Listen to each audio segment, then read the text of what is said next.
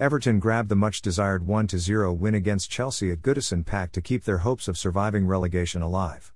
A classical game with no much chances for either side in the first half, opened up at the start of the second half when a terrible mistake from Cesar Azpilicueta gave Richarlison an opportunity.